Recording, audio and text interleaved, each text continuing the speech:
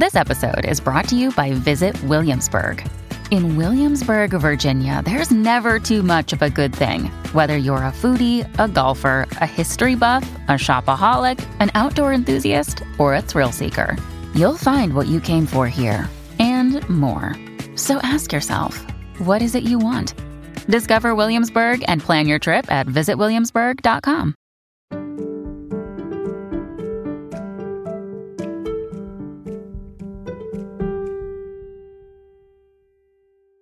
I hope that this book brings people together. Like, I feel like it's a book that's made for sharing, right? And so I kind of hope that it's a book that a guardian reads with their kid, a teacher reads with their classroom, and a book where all the kids are like, do you see the bunny? I see the bunny. Like it's something that is almost like community building, or bonding. I think that's what I would really like for this book.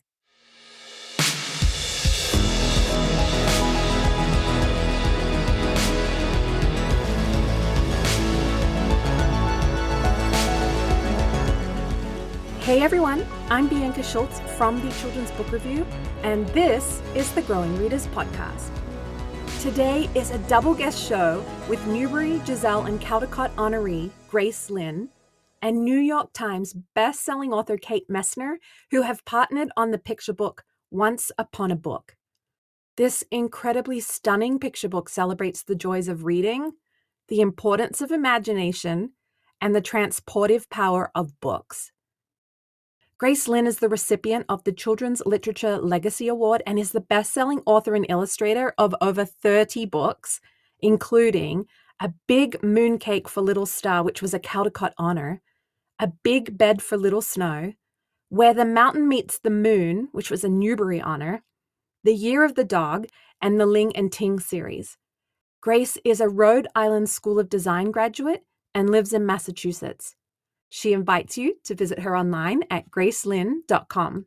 Kate Messner is a New York Times best-selling author of more than 50 books for young readers. Kate's award-winning titles include picture books like Over and Under the Snow and The Brilliant Deep, novels like Breakout and Chirp, engaging nonfiction like The Next President and the History Smashers series, The Ranger in Time Adventures, and the Fergus and Zeke Easy Readers. Kate lives on Lake Champlain and invites you to visit her at katemessner.com.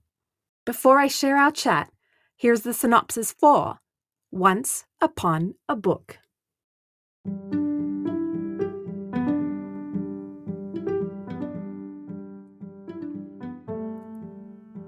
From Caldecott and Newbery honoree Grace Lin and best-selling author Kate Messner comes a modern folktale about the joy of reading.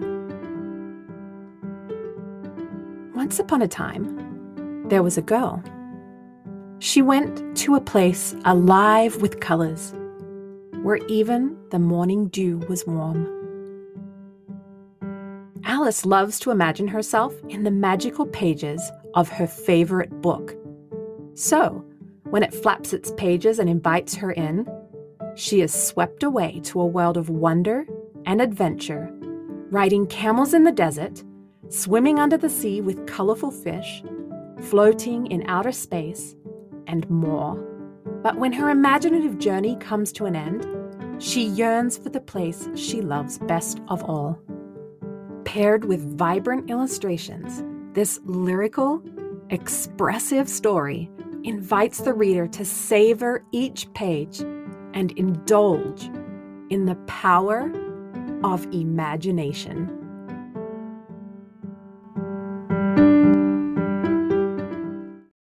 Well, hello, Grace and Kate. Welcome to the Growing Readers Podcast. I am so thrilled to have you both here.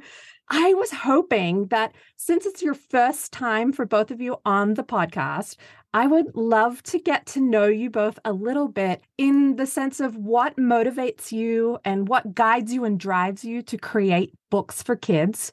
And why don't we go with you first, Grace? Oh gosh, that question, we could be here all day. But It's an interesting question because, this past January 1st, was like New Year's resolution time. And that's also when I was starting to kind of rethink about kind of my writer's mission statement. And for a long time, probably over 20 years, my writer's or book creator mission statement was always that I wanted to create Asian or Asian American books and get them into the mainstream.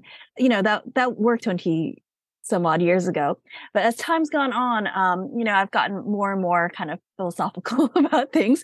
And I think now I would say my mission statement, which I kind of rehauled for the new year for 2023, was that I want to create books that give kids, especially Asian and Asian American kids, but all kids, a sense of home.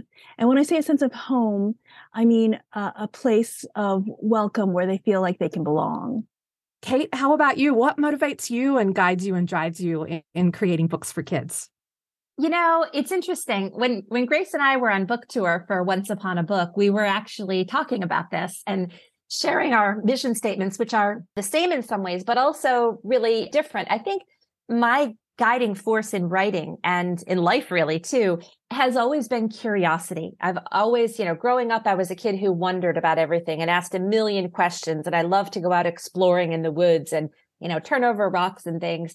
And that really is reflected in a lot of the writing that I do. Much of the writing that I do is about wonder. It's about curiosity. It's about nature and history and understanding the world around us and being curious about things we don't know instead of afraid. So that's really my goal for kids, is to spark that sense of curiosity and that sense of wonder. And like I said, Grace and I were chatting about that when we were on book tour for Once Upon a Book. And it's interesting. This book really kind of reflects both of those mission statements because our main character has this grand adventure and she gets to explore all these different places and then finds that sense of home at the end. In terms of when you're writing, is there something in your day-to-day practices that you think our listeners would find either the most relatable or the most surprising? And Grace, let's go with you.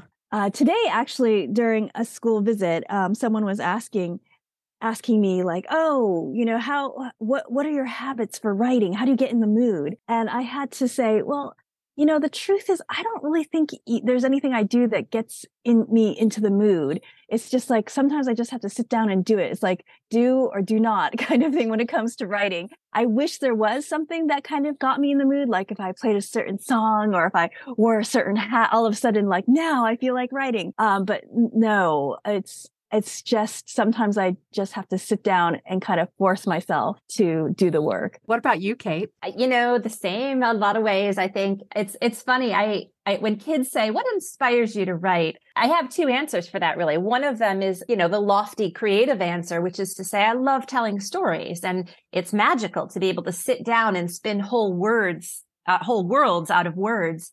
But then there's a very practical answer, and that is I also like to eat, and when you're a full-time writer, you need to be producing work. When it's not one of those grand inspiration days, and those are gifts when they appear, when you just can't wait to sit down and start writing. When it's not one of those days, I do exactly what Grace does. I just sit down and start, and I find that writing, even bad writing, begets more writing. And bad writing, if you just can get yourself to sit down and write something, often leads to better writing once you're settled in. I feel the same way, strangely, about writing and exercise a lot of the time, which is to say starting can be very difficult. I have to really force myself to start. But once I'm sitting there writing or once I'm, running or lifting weights, I'm very happy to be doing it. And I'm happy to continue for a long time. It's just the starting that gets me. And so that's what I know about myself as a writer. And as a person, if I can get myself to start, then usually everything else is pretty easy from there. Kate, you mentioned this just ahead of us starting our podcast episode today, but you just got back from Cairo, Egypt from a school visit. And Grace, it sounds like you've already been on a school visit this morning. So how do you kind of manage your days and fit in time for working? Because you're both so popular with your school visits.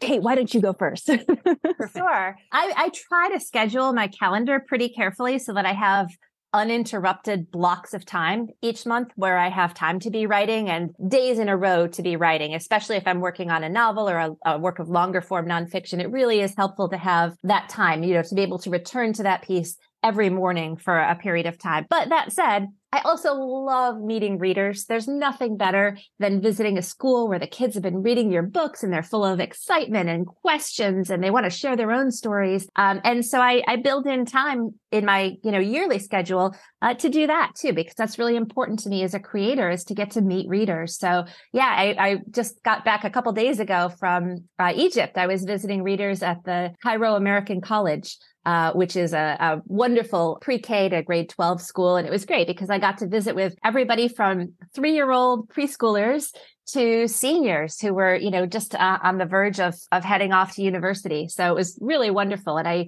love both. So it's a balance. Striking that balance is something that I aim for. Sometimes I do better than others. Sometimes I'm like, I've got to be a writer again, but it tends to work pretty well. And also you learn to work on airplanes. I was editing over the Atlantic a couple days ago. So that works out too. Yeah. I used to be able to, especially pre-pandemic, I used to be able to work on the road and do all those kind of things. But I actually honestly have found it very difficult now to figure out how to balance it. So I'm definitely a work in process right now. And I think it keeps changing and evolving for me, trying to figure out how to balance it. To me, it's kind of like having a child. Like at one point you're like, okay, I've got this. And then at least my child, like she completely changed. And you're like, okay, and I got to do this. And so that's kind of how I feel about balancing all my work. It's kind of like it works for a little while until it doesn't work. And then I have to figure out something else. Yeah, I love that. That's almost like a sort of a metaphor for life, just in general, that we're all just works in progress and life around us continues to change and we're always having to adapt.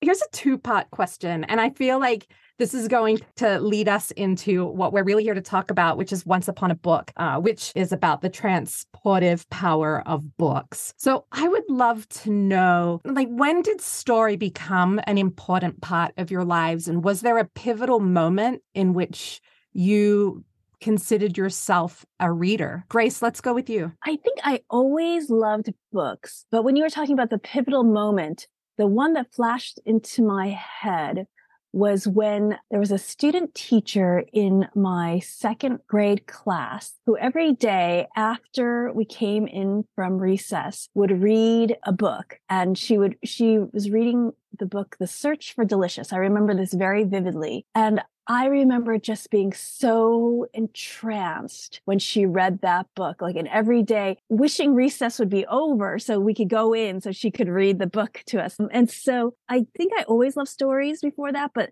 I think that really, really was the first pivotal moment that really took me away and really made me love what stories could do for you or for people. Yeah, this is, it's a tricky question because thinking back, I can't remember a time when I didn't love stories. I kind of feel like I was born loving books. And, my family laughs. We have pictures of me as, 2 years old, and I can't remember back that far, but I'm literally running around the house with a pile of books, like chasing people around, trying to get somebody to read me a story. I grew up in a pretty big family and everybody was very busy. And I was like, somebody read to me. So, if we had guests for dinner, I'd be like, oh, great. Fresh readers. So I really can't remember a time when I didn't love stories. I do remember discovering Beverly Cleary's Ramona books when I was 7 or 8 years old. And it was the first time I really, I think, saw myself in a story. And, because when I was growing up, there were lots of books about girls who were very princessy and they were good and they didn't get in trouble and they lived in castles and things. And that just wasn't me. And I remember the first time I read Ramona, and Ellen Tebbets too, with her, trying to do ballet and she was in her itchy underwear and scratching all over and being very inelegant about the whole thing. Beverly Cleary's girls just really spoke to me. And that really was a turning point for me too, discovering this character that I just loved so much and waiting for the next book to come out. And it's one of the reasons that I love writing series. Now I write, I've written several series, both novels and chapter book series. And I can so relate to those readers who write saying, when is the next book coming? I need that by June. I'm going on vacation. And I think that's really one of the things that made me a reader. It's so fun that you said that, because I was just reading about Beverly Cleary today. She had said that the reason she wrote Beezus and Ramona and the Ramona series was exactly for the reason that there were kids that weren't seeing themselves in books, right? In the sense of how you just described it. It was somebody that gets down and dirty and messy and in trouble. And so it's fun that that's why you related to it, because that's why she said she wrote the book. So I love that. Very much so, yeah.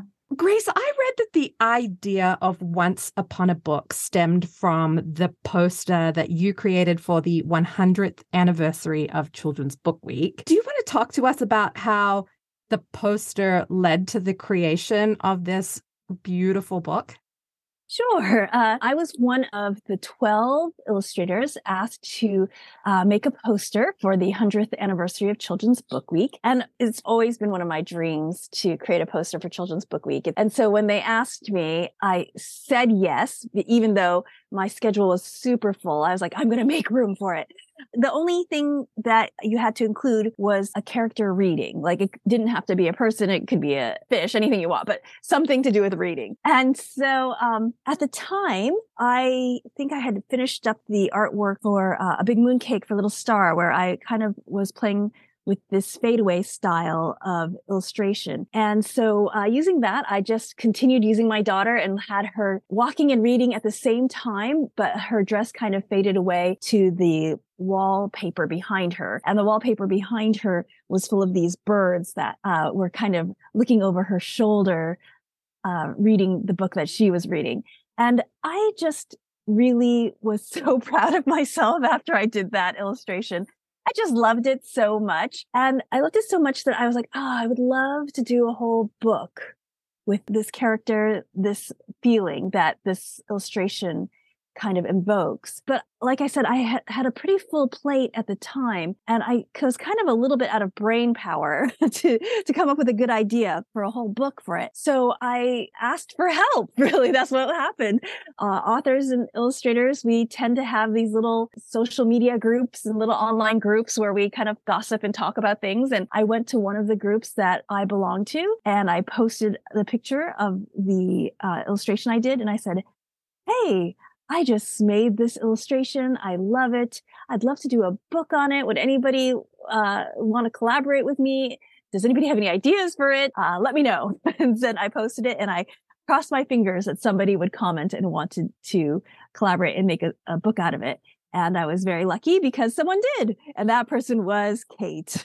And before Kate jumps in, can I just say that you said two awesome things during that I was just like, yes, we need more of this. Where Grace, you said you loved the poster that you created. Like, I feel like sometimes we're all afraid to say that we love something that we've put out into the world. And you said that you were feeling a bit like you needed help. So many of us never reach out and ask for help. We need more of feeling proud of the work that we've done and more of asking for help when we need it. So I had to say that. But Kate, now you can take it away. Yeah. So I was on the other end of that screen, a few states away from Grace. And I was also on deadline for a project and taking a break from it to, check in with my writer friends and see how things were going. And I started scrolling. And one of the first things I saw was this glorious painting. It was bright and beautiful and cozy. And I just fell in love with this piece of art even before I read Grace's note about it. So I was like, I've got all these things to do, but you know what? I can take 10 or 15 minutes and just play. Because here's this beautiful world that Grace has created and basically posted an invitation to play in that world, right? It was an invitation to her sandbox. And so I said, I can take a few minutes to do this. And, I can set a timer on my phone. I'll get back to my project. So I sat down and just scribbled a few lines, maybe an opening for a picture book, and posted it and a comment and just said, this is gorgeous. Here are a few lines. And then Grace came back and said, and then keep going. What happens next? So over the next few weeks, I played around with a draft until I had a rough draft of a story that I was pretty happy with, and just sent it to Grace and said, hey, see if this sparks anything. This was really fun. And what a joy to be able to to write in response to this piece of art that you created. Grace read that and said, I love this. I'd like to add some more layers and play around with it. Is it okay if I do that? I said, yeah, let's just keep kicking it back and forth. And so that was what we did. So we collaborated from there, and over the course of the next few months, worked it into a story that we both loved. And the other piece of this that I should say is every author has sort of this list of dream illustrators that they'd love to work with someday. When you're just an author and you're not an author illustrator, you always have in the back of your mind, wouldn't it be cool to do a book with this person? And Grace has always been one of those people. I've loved her art. And so I was, when I saw this opportunity, I was like, this might be, maybe I could do a book with Grace and have her illustrations in it. So that, to get to work with Grace on the story and then see the amazing art that came out of that collaboration was just really a gift. That's incredible. So what did the collaborative process look like in terms of getting the words done and getting the artwork done? Like, how did that work, Grace? Well, first, Kate wrote the draft, and then we talk about this at our school visits that we did to launch the book. And I remember she had like a scene with otters in the river, and I was like, I'd like to do something more colorful. How about we do the coral reef? So a lot of things were kind of like things that I wanted to paint that we changed things like that just because I wanted to paint coral reefs over otters and things like that. Not that I don't like otters. Otters are very cute, but I just thought I'd like to paint coral reefs more. And then slowly we moved from there. I mean, the truth is, for me, when I write and illustrate picture books, usually I'm cutting sentences more and more as more of the pictures develop, mainly because I feel like we don't need those words because the pictures are telling it. So that's kind of my process of creating a picture book, is usually the more the pictures develop, the more I cut words. And have to admit, I was a little nervous with Kate because I was like, I hope she doesn't get mad that I'm like, let's cross all this out and cross this out. But Kate was wonderful and she didn't mind at all. So at least she didn't seem like she minded at all. No, I definitely didn't mind. And that's, having worked with a lot of other illustrators too, that's a part of the process in general, right? When you get the art back, you see there are words that you don't need anymore because the illustration has done that job and you don't want that job done twice. Picture books are so spare with language, and that's part of the poetry and the beauty of them. So I was happy to have that back and forth.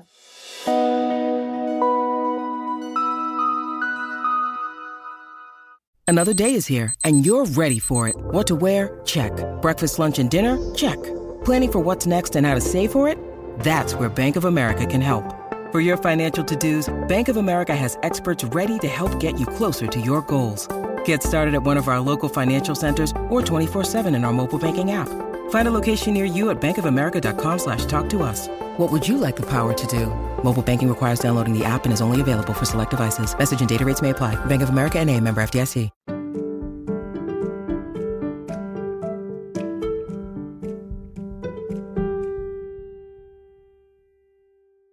Let's talk a little bit more about the artwork because it is so stunning. And there's a word that I always sabotage. So Grace, you're going to have to correct me, but the illustrations for this book were created in, is it gouache? Yes, gouache. Yes, Very good. I got it right. Gouache on Arches hot press watercolor paper. So how do you decide even what paper you want to use? Is this a paper you use all of the time? Just tell me a little bit about creating the art. Sure. So I still tend to work traditionally. So all the art is traditionally painted, like I drew it by hand and then I painted it by hand. The medium I use is gouache, which is a thick watercolor, which is kind of like watercolor, but it's opaque. And Arches is a smooth watercolor paper that I've just been using for years and years because honestly, I started using it because it was inexpensive compared to other watercolor papers. And then I just kept going. Though every once in a while, I'm always like, maybe I should try a more expensive watercolor paper now that I can afford something more. But you kind of stick with what you know sometimes. I love it. Well, I would also really just love to dive into the dress that Alice wears in the book, because you already mentioned that from the poster, her dress kind of disappeared into the wallpaper. And so in every page when Alice goes on a journey into a new adventure, her dress changes. It's almost like a chameleon. So obviously it stemmed from the poster, but what does her dress symbolize to both of you, actually? So Grace, why don't you start? And then Kate, I'd love to hear your thoughts on how her dress changes with the atmosphere behind her. So for me in this book, I felt like her dress kind of melting into the background it was kind of like a visual metaphor of how you get lost in a book, right? And so not even just lost in a book, but when you read a book and you're so deeply in it, you feel like you become a part of it, right? And so that was kind of my thought about her dress. Like she keeps going to all these different places. She becomes a part of the book and the story in it. But just like a reader, you're in it. You feel like you're in it, but you're not really in it, right? So that's why when she's out of the book, her dress is words, and then when she's in the book, she kind of like melts into the landscape. So that was my reasoning and thought behind the disappearing dress. Yeah. I mean, when you're the author and you're not involved in creating the illustrations, there's a moment in that bookmaking process where you actually get to see the art for the first time. It's like, the morning of your birthday, right? When you get that email and it's like, you get to open it up and see, the world that's been created. And honestly, that was one of the first things I noticed was the dress and the way it changes. And even in the one illustration, there's an illustration where she's just stepping into the book and there's just a hint of green starting to creep into the dress as she makes that transition from her real world into the story world. I love that metaphor of getting lost in a book. It's how I always felt as a reader growing up and still do when I, read a story that I just fall into. So I thought it was just perfect. Kate, let's stay with you. I would love to know if you have a particular favorite double page spread. I think it's still the one that most closely mirrors the original. And that is the rainforest spread. There's so many colorful birds in that one. And it really just takes me back to that original painting that Grace created for Children's Book Week, that magic of the rainforest scene, and that looked like the birds were actually reading the book over her shoulder. I love that one. I'm a rainforest person anyway. I've written 3 different books with a rainforest. So that's probably one reason that's my favorite. But I just love the colors in that piece too. Grace, what about you? Oh, gosh. I think whenever they ask for like a piece of art to show the book, I usually choose the rainforest piece too, because I feel like that probably gives a good indication. But I have to say that I do like the one where she's actually stepping into the book. I remember feeling very proud of that one because it's really, really subtle. And I think maybe I made it too subtle. But when I was painting it, if you look very closely, when she's the place where she's touching as she walks into the book, it's a little bit more yellow and it's more realistically painted. Like the black outline gets thinner and thinner as it gets to her. And then it like completely disappears. And then the next page, there's no black line at all. So it's just this transition that I was really, really proud of from a technical standpoint. So I think maybe there's certain things that I'm proud of, maybe not because of the actual how it turned out, but just because I was like, oh, good, I really pulled that off. Like, I do know there's a couple of pages where she's holding the book, like the close up of the book, and I wanted her turning the page, and I was like, oh, am I going to be able to paint this realistically enough so it looks like she's turning the page? And I'm like, okay, I think I pulled it off. So those are things that I feel really proud of. Yeah. So for me, when I opened the page that says for the first time about stepping into the story, into the book, and so she did, the only words on the page, and it's like stepping into the book in the rainforest, and that just took my breath away. And then my other favorite, and I don't know which spread I love the most, but it's Alice almost in a star shape herself floating through the sky with just a touch of the moon in the corner, and the words, "The soundless stars twinkled and winked as she floated in the moon's glowing light." And for me as a book lover, that just felt like joy and magic and stardust. And I also was wondering if that page is a little bit of an Easter egg in the sense that it pays homage to some of your other books. Oh, yes, definitely. It's definitely a homage to to Big Moon Cake for Little Star because it also features my daughter. Big Moon Cake for Little Star is my daughter, and this book is also my daughter in terms of she modeled and posed for it, and I definitely used her likeness, and I used her kind of spirit for both. It was kind of nice for me to do that because it's like, oh, now Little Star is Big Star, so definitely a kind of an allusion to that. I love it. And thanks for pronouncing homage correctly.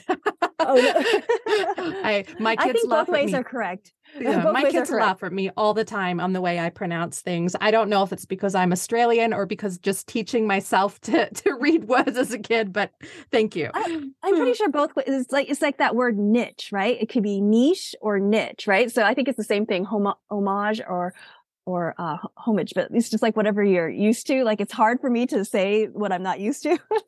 So that's why. I like the sound of homage, so I'm going to stay with that now moving forward. So here, let's go with you, Kate. I'm going to ask you this question, and it's for both of you, but we'll start with you, Kate. What impact do you hope Once Upon a Book has on readers? The first time I saw the finished copy of this book, I had this moment of wishing my children small again.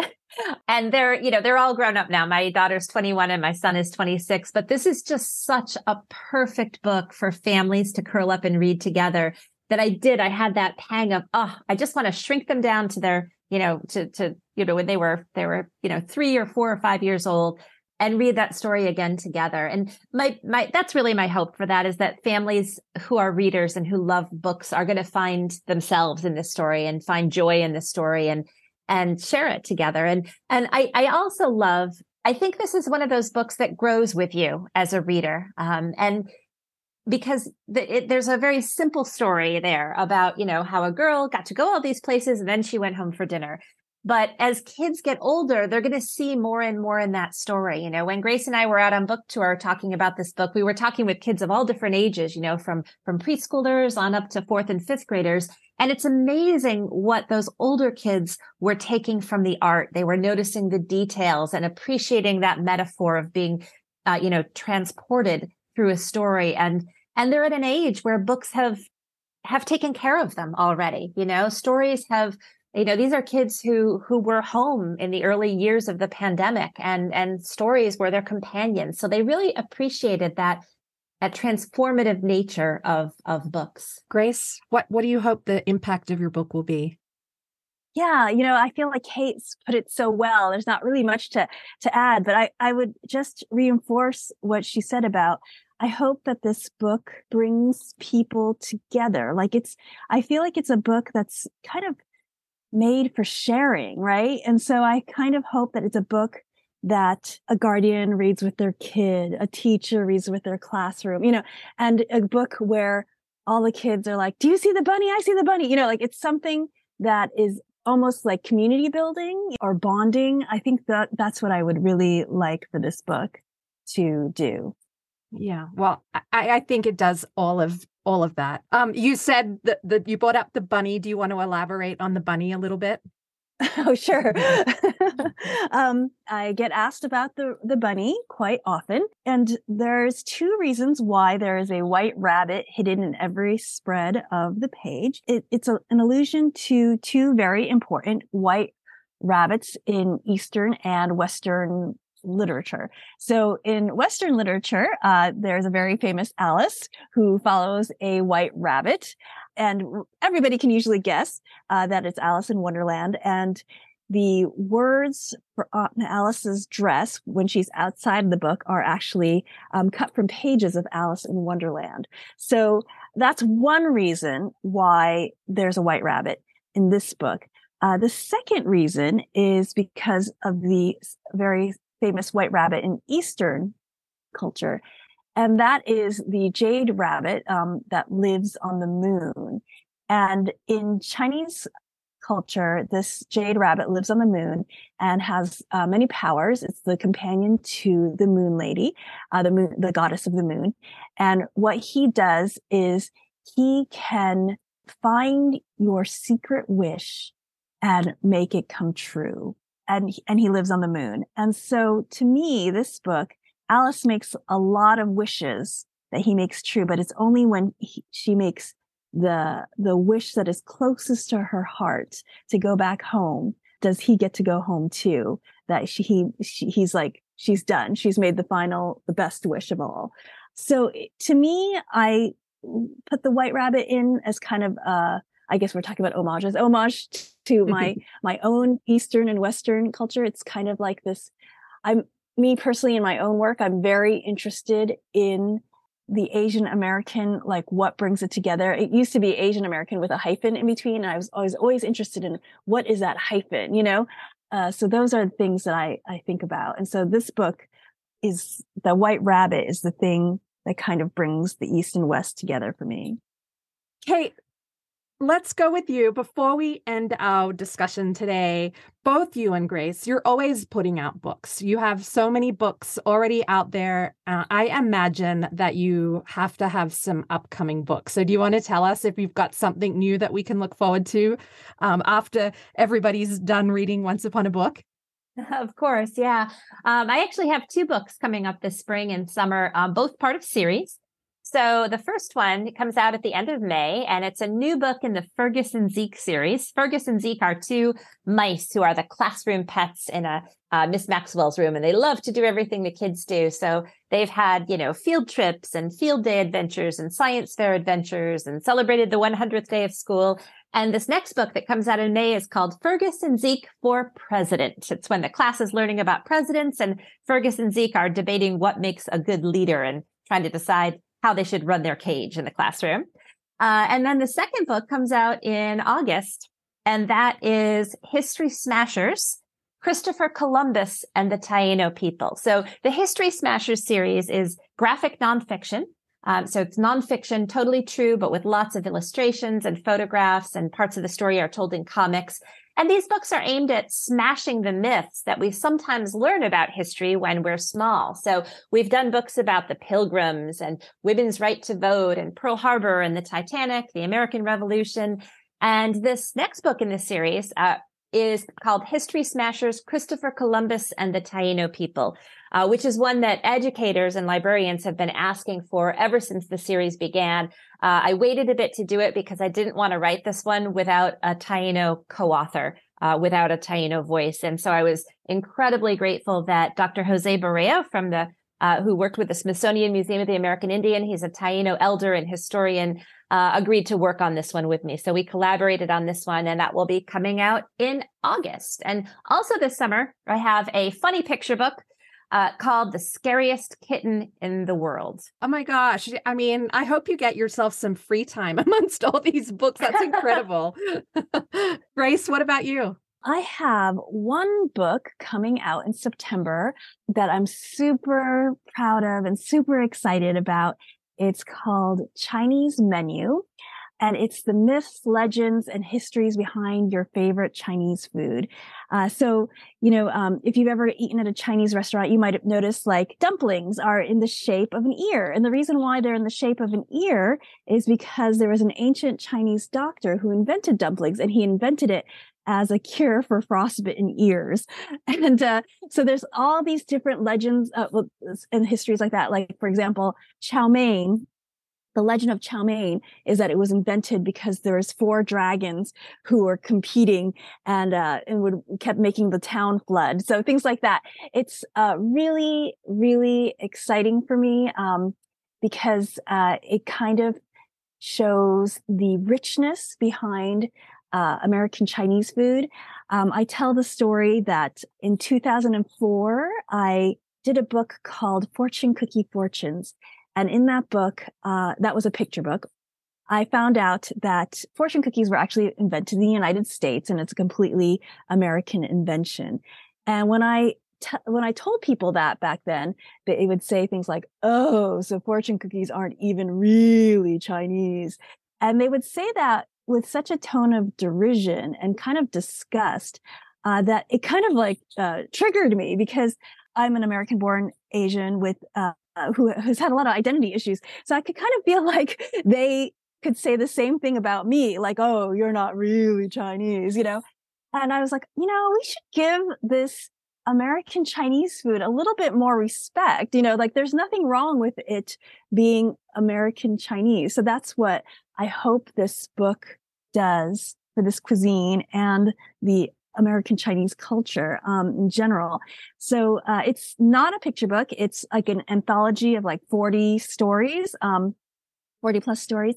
And like I said, I'm really, really excited about it.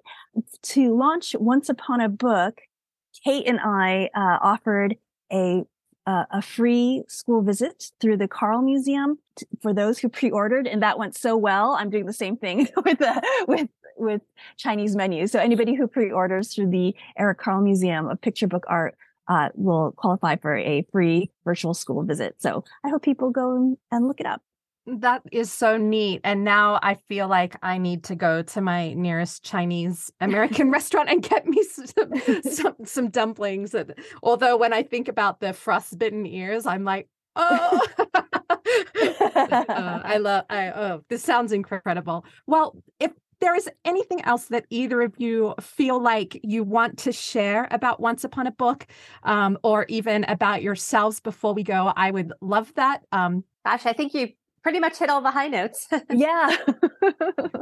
Just thank you for having us, and thank you to all the readers who read our books. I really appreciate it. And thank you to all the educators who share our books. Yeah, wonderful. Well, it was such a pleasure having both of you on the show. And so I just want to thank you both, not just for being here today, but for all of the incredible, important books that you put out into the world that help us to grow readers. But not just growing readers, you're helping us grow really thoughtful and inspired human beings. And I don't think there's anything more special. So thank you. Thank you so much. Thank you so much for joining us on this quest for growing readers. Be sure to check out our show notes. You'll find links to order a copy of Grace Lin and Kate Messner's Once Upon a Book. If you like this show, remember you can hear it on Apple Podcasts, Chromecast, Spotify, or anywhere else you enjoy listening. Subscribe to the show to get new episodes as soon as they launch. If you're enjoying our book chats, please leave us a review, and while you're at it, tell a friend to come and have a listen. The Growing Readers podcast is a production of the Children's Book Review. To discover more fantastic books, just like Once Upon a Book, I hope you'll visit us at thechildrensbookreview.com.